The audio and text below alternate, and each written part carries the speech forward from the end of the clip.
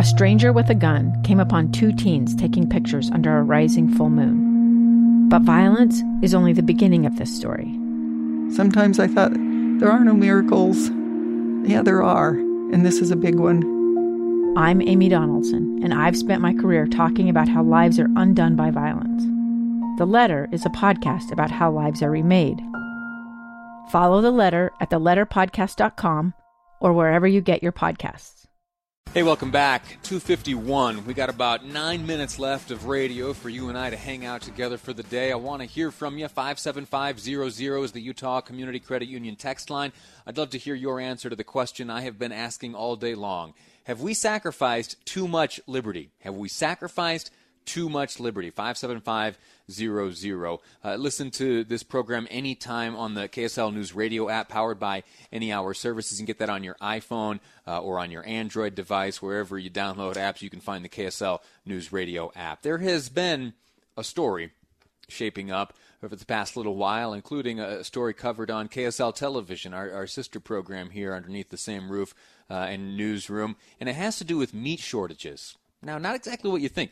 You may have noticed that the shelves at the grocery store are bare of some of the meats you saw there in the past. In fact, there are some of the grocers around Utah who are limiting how many, cuts of beef you can take home each day.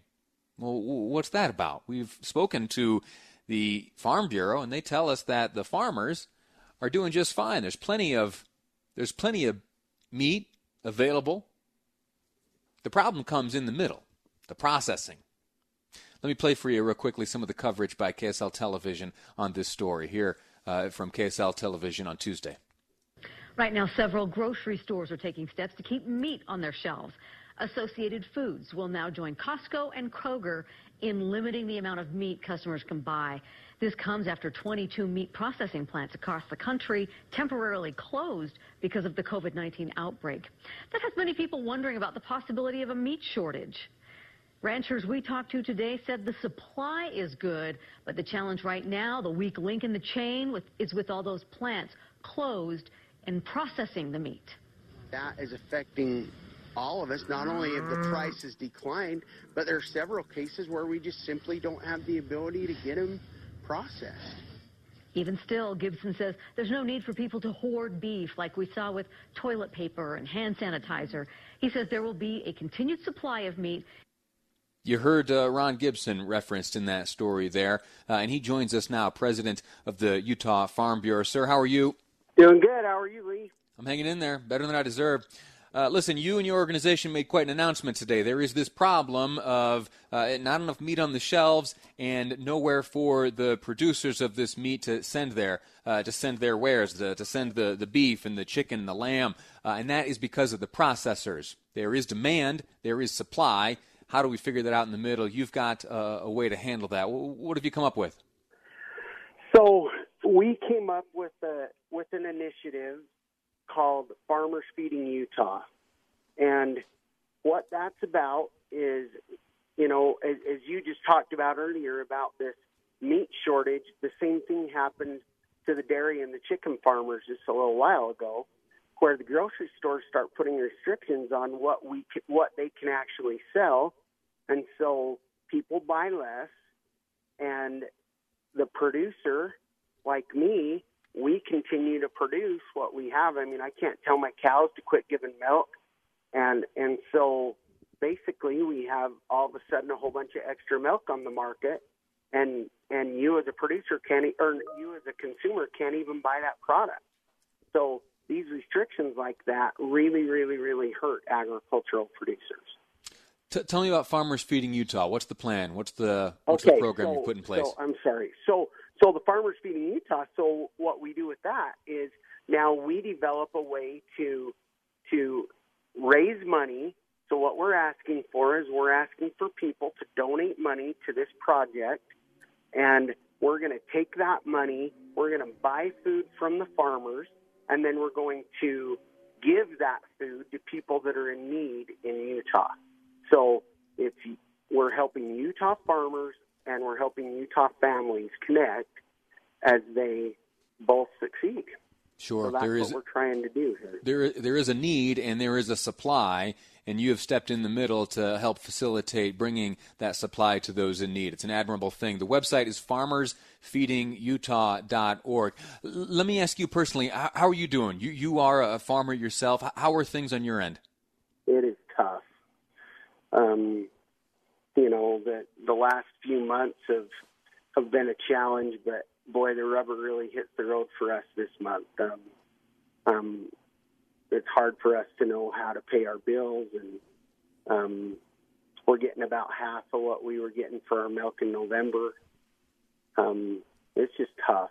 And I can tell you that farmers and ranchers throughout the state, throughout the country, are feeling panicked. I mean, it's just sad. It's sad to watch these people that work so hard to feed America not have enough money to cover even close to their cost of production. There are some estimates. It just doesn't make sense. At a time like this, when you would think that we would be putting so much effort and so much importance on our food supply, it seems like we're choking out the ones that are actually making it happen. There are estimates in other industries where, in the restaurant industry, for example, that when all is said and done, we will see the permanent closure of some 25% of Utah restaurants. Are there similar fears in your industry, sir? Yeah, I don't have a percentage number. I don't know. We just don't know what the impact will be because we don't know when the turnaround's going to happen. And I can't tell you what that'll be till we see what that really is. But what I can tell you is this is a lasting impact on our industry. And the reason that it affects every Utahn is because if we lose agriculture in Utah, we have lost something that we will never get back. And I know that, I feel bad for every business that's going through challenging times right now. But there's just something about it. When this farmland is paved over with roads and houses, it's never, ever, ever coming back. The best year in the world won't bring that back in 5 years from now. And Farmers Feeding... Go ahead. It's serious. Yeah. Farmersfeedingutah.org is the name of the website. There are Utah farmers who have supply. There are Utahns without many resources who are in great need. If you would like to help get in the middle of that and help the farmers and help those in need, the website to visit is farmersfeedingutah.org. Ron Gibson, president of the Utah Farm Bureau. Sir, I'm grateful to you, and I'm rooting for you. You're awesome. Thank you for having us on, and I just encourage everybody to get out and support your local farmers and ranchers, and please get on the website and donate to that. And as you do that, you will change people's lives, not only in agriculture. There are a lot of people suffering right now, and this is a great cause. Thank you, Lee. Have a good day. You do the same. That's going to do it for today's episode of Live Mike. I'm grateful to you for hanging out throughout it and also answering that question of, have we sacrificed too much liberty? I want that question to remain, and we're going to touch on it as time goes on. We're going to circle back and ask ourselves that question from time to time because it's an important one to remember. It's an important one to remind ourselves that the sacrifices that we are making are for our own good.